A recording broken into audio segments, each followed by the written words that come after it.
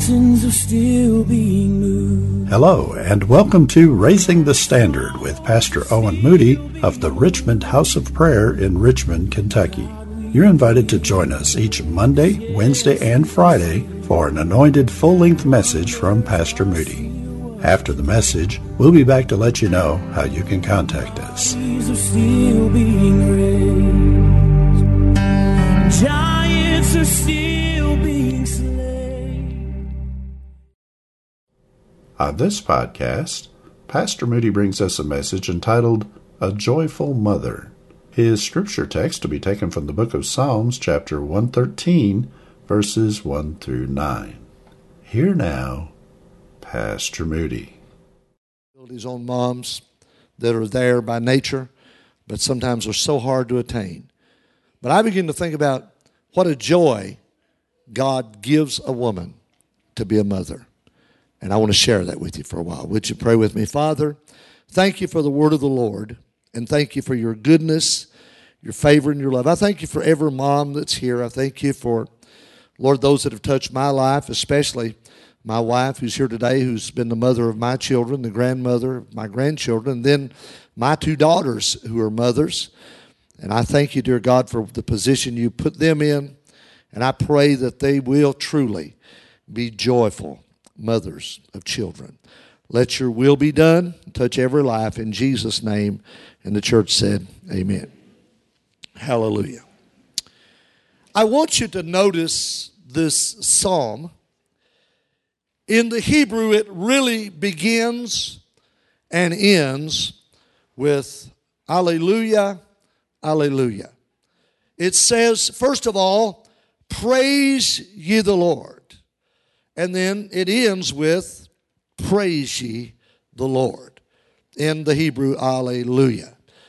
And it is a psalm that encourages us of the importance and gives us reason why we should praise God, why we should praise Him.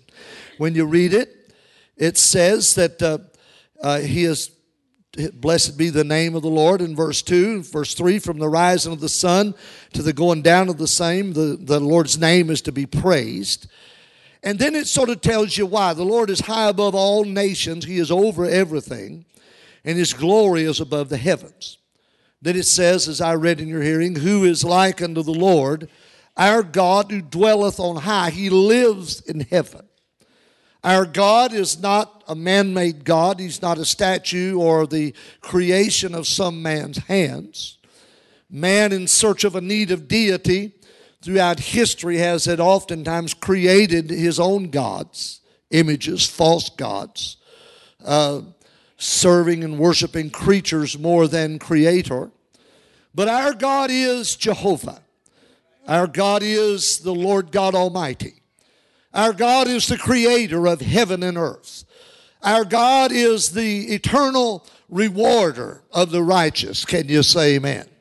Our God is all in all. The scripture said heaven is His throne and the earth is His footstool. I like this. The clouds of the sky are the dust of His heels. He can hold the waters of the oceans and rivers and streams and lakes in the palm of His hand. Our God is so awesome, He can measure out the heavens with a span, with the outreaching of His arms. And when you think of a God like that, then it says He humbles Himself to behold the things that are in heaven and in the earth. In other words, God comes down and He begins to see who we are. I thought like this, He has a desire for us.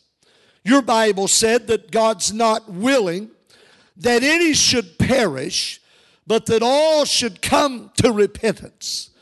Realize we're a fallen creature. We realize that we're sinners by nature and by choice most of the time. We inherited our sinful traits from our parents, who inherited it from their parents, all the way back to the first parents, Adam and Eve, who sinned and brought about the fall of the human race. So this lofty God who loves us has a goal for us. That's for us to be saved. not only to be saved and go to heaven one day, but can I tell you, God wants you to be blessed. Oh, hallelujah. God wants you to prosper and be in health, even as your soul prospers, according to 1 John. God's ambition is for you to live in the fullness of joy and in the favor of this loving, living, august, and powerful God. This God's desire for you is to be able to embrace you as His own child and be the very source of life that you desperately need. That's the very heart of God. If you believe that, give Him praise. Hallelujah. Well, I looked through this psalm and I began to see some things that speak to me, and I'll get into how it applies to motherhood in a moment. Because first of all, I think you have to know God has a motive for everything that He does. God never does anything in retrospect. He never does anything, as the result of what's happened. God had a plan before the foundation of the world. He's never trying to play catch up like I am so often. God always is on time. He's always on target. He never fails. He's never failed. He will never fail. Oh, hallelujah.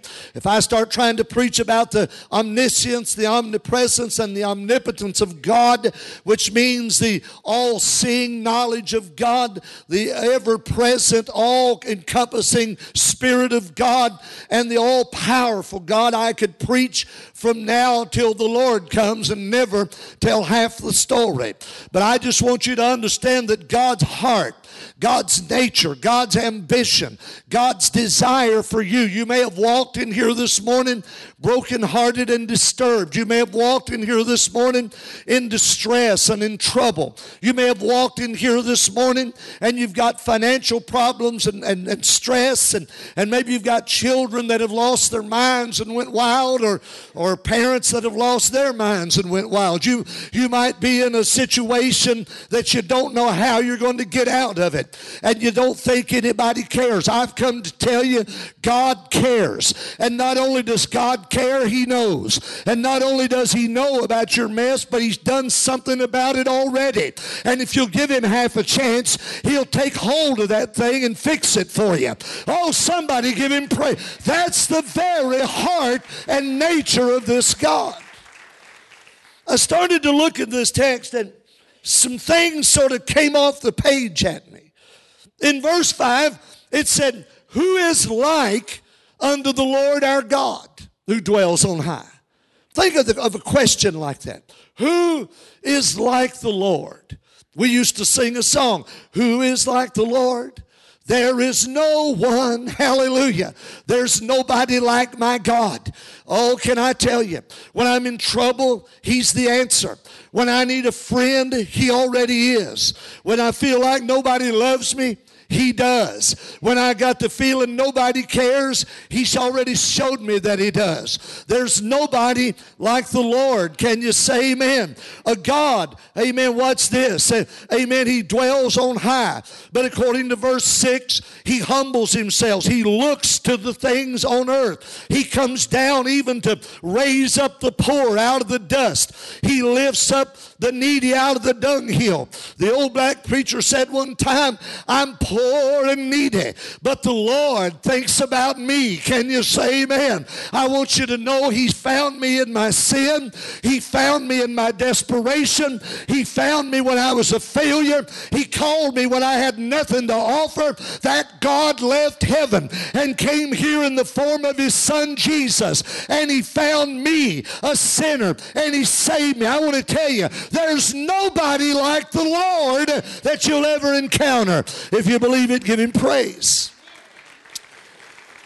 You see, He's a God who condescends. He comes to view the estate of man.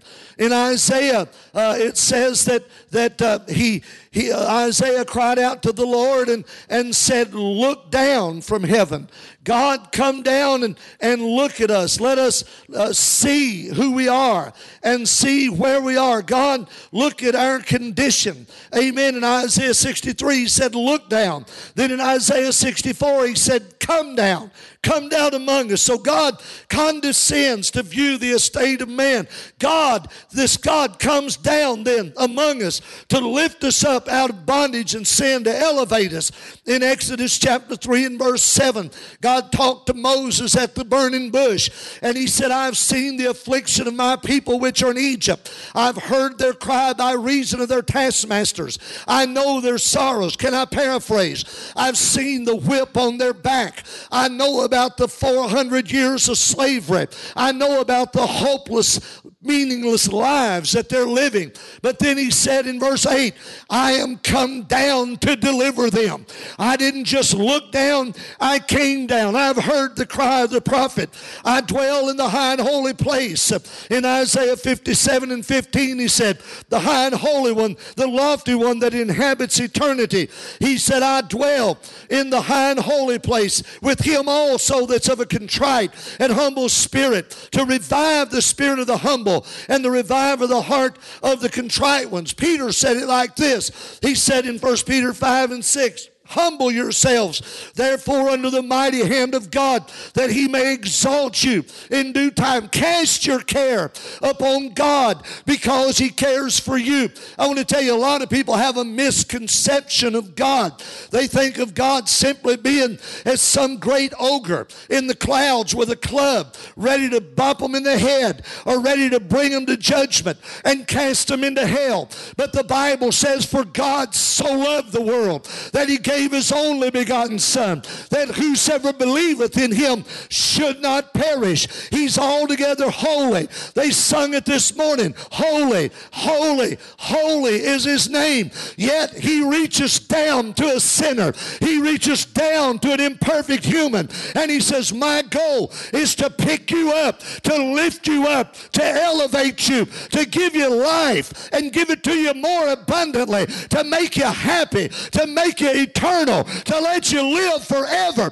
My God, that's the best deal you're going to get anywhere, church. That's the God we serve. Notice this. God, in his compassion then, makes the barren woman to keep house and to be a joyful mother of children. Jesus said in John 16 and 21, a woman, when she's in travail, has sorrow. When she's in labor, she has sorrow. When Felicia was born, my oldest daughter, I was in the Army, and we were stationed out at Fort Leonard Wood, Missouri, on the Army base there. And Gail had Felicia in the Army hospital. And the Army was a little bit different. We went in, and they got her into the, checked in the hospital and processed her, and into the labor unit, the labor hall, where all the women were in labor. That's what it's talking about. And now, just recently, we've had babies born in the family recently, and the family gets to go in and sit there and coach and encourage and hold the hand. Well, back then, I wasn't even allowed back there. And she was by herself. And she was in labor. I was out there chilling in the waiting room. I told them all the time, I said, this childbirth ain't nothing. Didn't hurt a bit. Are you with me? And then Amanda came, and back then, even then, I could go into the room with her for a while. But then at a certain point, they escorted me out, and she was on her own again. I told everybody how easy it was. Are you with me? You ladies are looking at me like, what are you talking about? My point is this. It is travail. It is pain. It is sorrow. You need help. Can you say amen? Hallelujah. Yet the scripture says that God, amen, he makes the barren woman to keep house. In other words, he allows her to have children. And she becomes a joyful mother of children. And Jesus said this, she has travail and she has sorrow because her hour has come. But as soon as she's delivered of the child, she remembers no more of the anguish for the joy that a man is born into the world, or that she's had a child. She's been able to produce life. And I've had mothers say, well, I remember the pain and I remember the sorrow. But this is saying right at that moment when that child comes forth and you're allowed to take him or her into your arms, all of a sudden there's an overwhelming joy. Can I get a witness from you ladies? And I read something that one great preacher said. You know, in Proverbs it said, children are like arrows. Blessed is the man whose quiver is full. In other words, he has a lot of them. I thought about my mother-in-law had 12 children, 13 children. She raised 12. And I thought about Gail's grandmother, which was my mother-in-law's mother. And Aunt Mickey that just passed away, that was her mother. And she had 11 children. And out of those children, when she passed away, she was born in 1883, I think her grandmother was. And when she passed, she had how many grandchildren? 68 grandchildren. How many great-grandchildren? 128 great-grandchildren and 108 great-great-grandchildren. Now, you talking about an old man with a full quiver. Can you say amen? My point is this. Children, one preacher said, children don't make a rich man poor. Children make a poor man rich. Children are a blessing from the Lord. And in this day and time, I really think that the heart of God has not changed. I really think that God looks at motherhood, and like he said to Eve when they fell in the garden, he said, man will earn his living by the sweat of his brow. And then he said to the woman, but you'll be saved in childbearing. And I heard a man say one time, well, every mama's saved because she had a baby. That's not what it means. Doesn't mean salvation is only in Jesus Christ, talking about soul salvation. But it was saying to the woman, as a result of sin, man is a fallen creature, and the earth is cursed, and he has to work by the sweat of his brow. There's a lot of men need to hear that today. That message about work, you know, amen. And it's a responsibility laid upon man. And I've told young men before, listen, there is a way out of this despair and out of the nature of the fall. There is a way that you can regain some self-esteem and make yourself feel worthwhile. And they say, how's that, preacher? And I said, well, the first thing is to get saved, and the second thing is get a job. Hello? Men, can I tell you, there's nothing in this world that makes a man feel as good as working a job and getting a paycheck? Well, I got a few amens.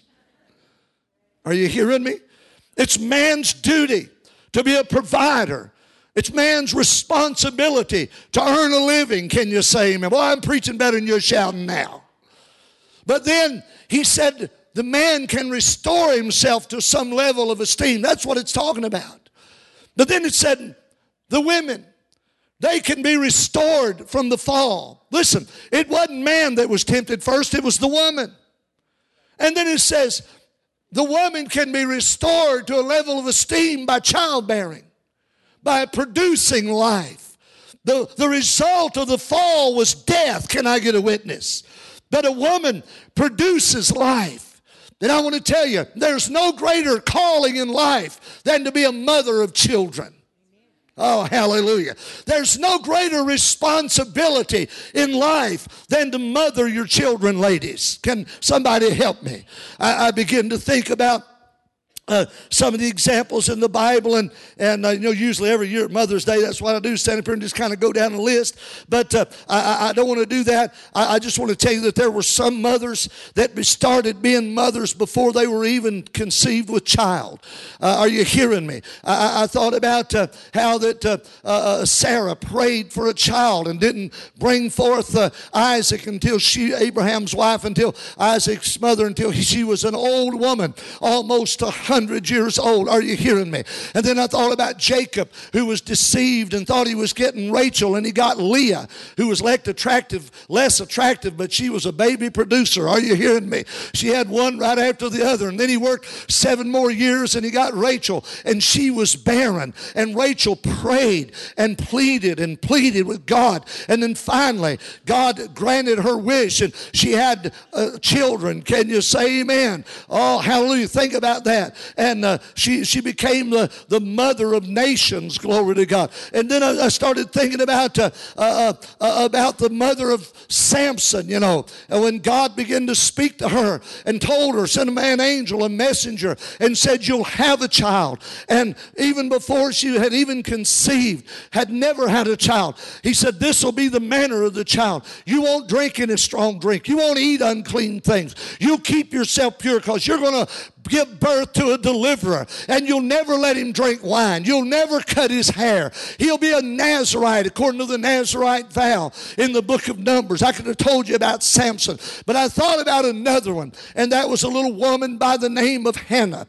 And she was married to a man, and he had another wife that was having children, and she could never have any. And he loved his wife, and he always gave her goodly portions and treated her well, and yet she was grieved, and he was so full of himself. You know what he said? He said, what are you sad about? He said, ain't I better than a house full of children? He was really full of himself. But you know what she did? Every year she went up to Jerusalem, and she offered sacrifices, and she prayed. And her heart's cry was simply this: Lord, give me children. I want a child. God, what good is my life if I don't give birth and bring forth a child? And one day she was at the altar, and she was praying. And Eli was the priest, and his sons were wicked, and they were defiling the very worship of God. And that woman's at the altar praying, and she's praying so hard that she's lost her voice, and just her mouth is moving. And Eli said, why, you're drunk. What are you doing in the temple of God drunk this time of the day? She said, I'm not drunk, but in travail of spirit, I've asked God for a child. And he spoke to her and said, then you'll get your request. You're going to have the child. You know what she said? If God will give me a child, I'll give him back to the Lord. And I'm kind of rushing through this. She had a son, and his name was Samuel. How many's ever heard of Samuel? 2 books in the Bible are named after this man. He was a prophet. Not only a prophet, but a judge. He was a miracle worker. He was a powerful man. And she gave that child as soon as he was weaned. In other words, old enough to leave home. She brought him to the temple, and she left him. And so she had a priority for his life. She'd said, God, he's yours. Every year she'd bring him clothes back up to the temple. And you know what God did? God blessed that woman. They had 5 more children. But this woman was such an influence in Samuel's life. The scripture says in the book of 1 Samuel that the lamp of God went out there. In other words, the menorah, the candlestick, the light that showed light over on the table of shewbread, the light that lit up the holy place. The lamp was going out. It was never supposed to go out. And then it said the word of God was precious. Eli, the man of God, had lost touch with God. Israel wasn't receiving any ministry, but that child grew up, and he ministered before the Lord while he was a youth all the way up. And God spoke to him, amen, in the middle of the night, and raised him up to be a prophet. And he became one of the greatest deliverers that Israel ever saw. What a man of God. And so I thought about, what does it mean to be a joyful mother? In 1 Samuel chapter 2 and verse 1, Hannah, the Bible said, prayed and said, my heart rejoiceth in the Lord. My horn, which means my strength, is exalted in the Lord. My mouth is enlarged over my enemies, because I rejoice in thy salvation. In other words, because God, she felt like, saved her by giving her a child. I want to say this, ladies. Children in your care. Children under your instruction. How important can that be? Let me tell you about Samuel. Samuel, because of the influence of his mother, became the great prophet of Israel. And do you know that Samuel married as well and had children, sons? But when Samuel was old in 1 Samuel chapter 8, and there was a time that his ministry was drawing near to an end. And the scripture said that the men of Israel came to him. And it said in 1 Samuel chapter 8, verse 1, it said Samuel was old, that he made his sons to be judges over Israel. The name of the first one was Joel. Now, that's not Joel that wrote the book of Joel. The name of his second was Abiah, and they were judges in Beersheba.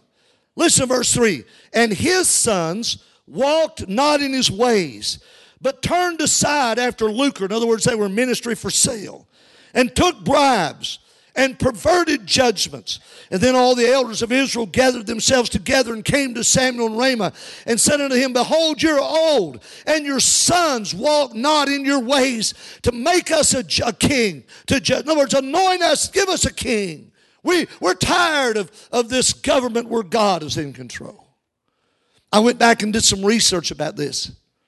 Here's what I found out. Samuel was impacted, influenced, even put in position because of a joyful, praying, godly mother who rejoiced that God had gave her a son to give to the Lord. But then when you read about Samuel, nothing is mentioned of his wife. Nothing is mentioned of the mother of his sons. Now, I thought about that in that culture. So often, the women are always 2 steps behind the husband. Hello, it's like that now. You go to the Middle East, it's like that in Central and South America. Women are lessened in position than men are. I know in this modern society that wouldn't fly very well, and I'm not even saying I agree with it. I'm just telling you how it was.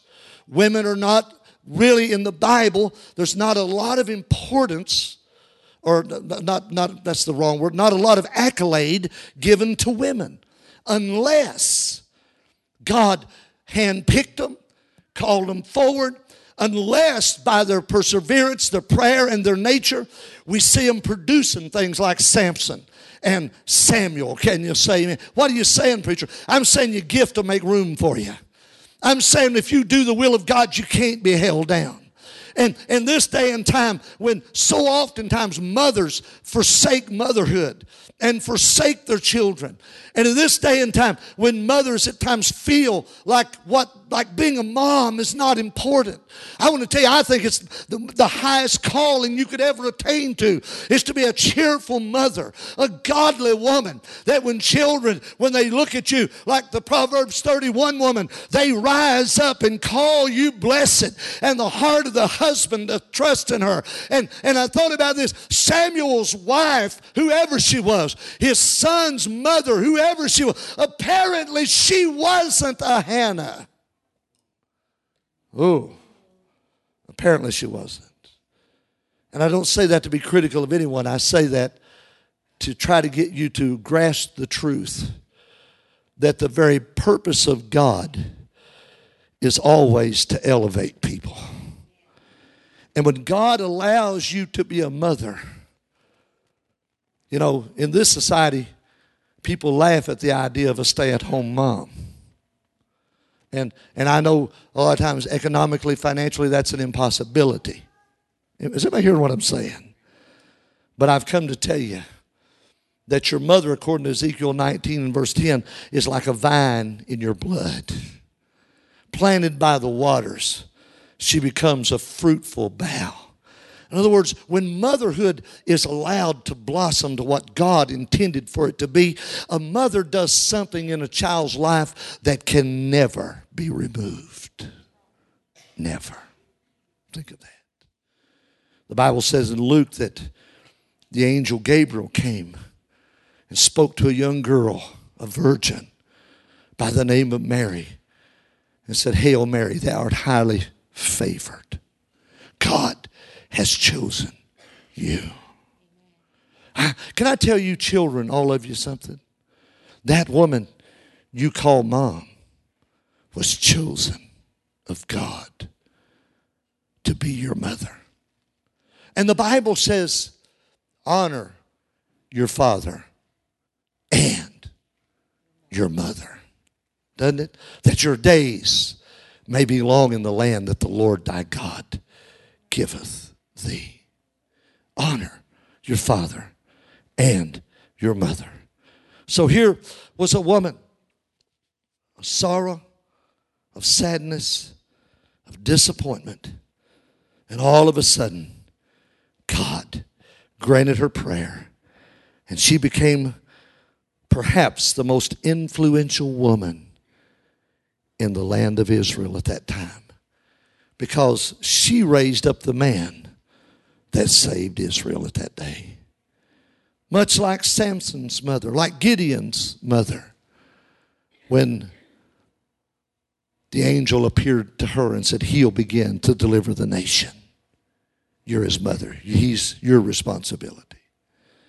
And I want to conclude with this. This psalm begins with praise the Lord. This psalm ends with praise the Lord. This psalm says we ought to praise God because of who he is, and we do. Then this psalm says, who is like God who comes down to elevate us? And moms, I want to suggest to you that when God chose you to be a mother, it was his way of elevating you. His way. And you know, I thought some women never get to be mothers.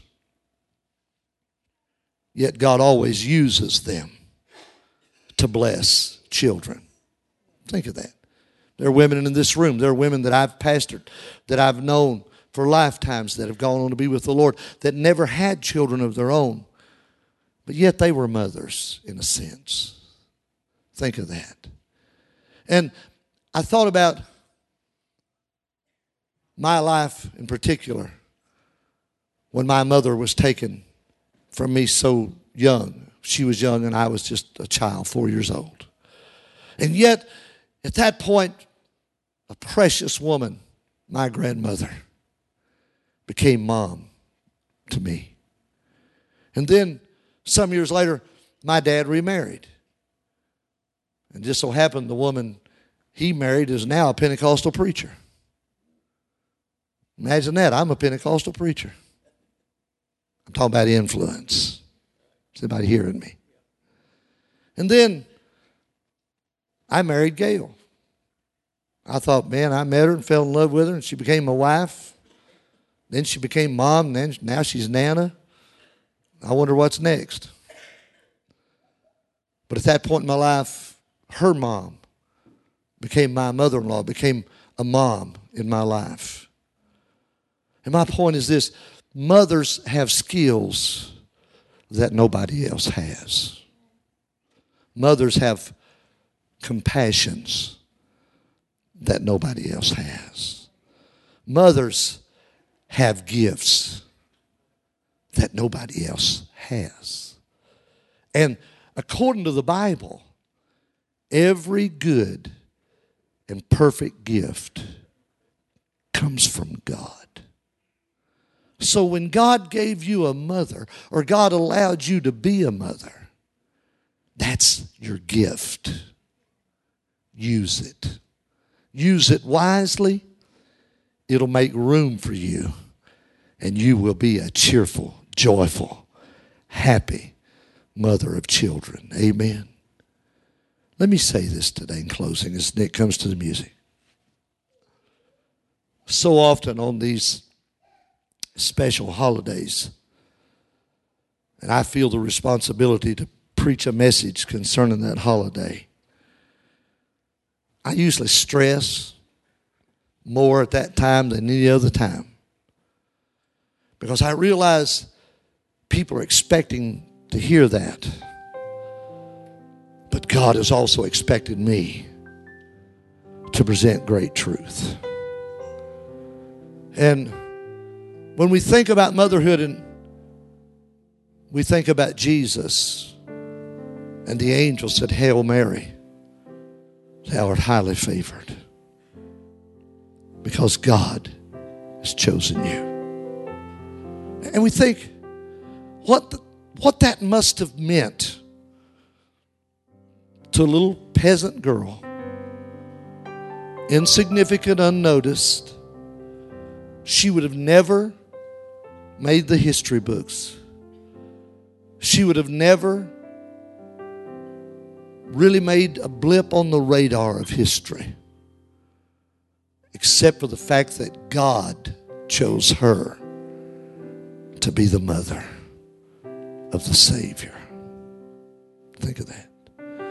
John and Charles Wesley, almost everybody knows who they were, the great fathers of the Methodist movement.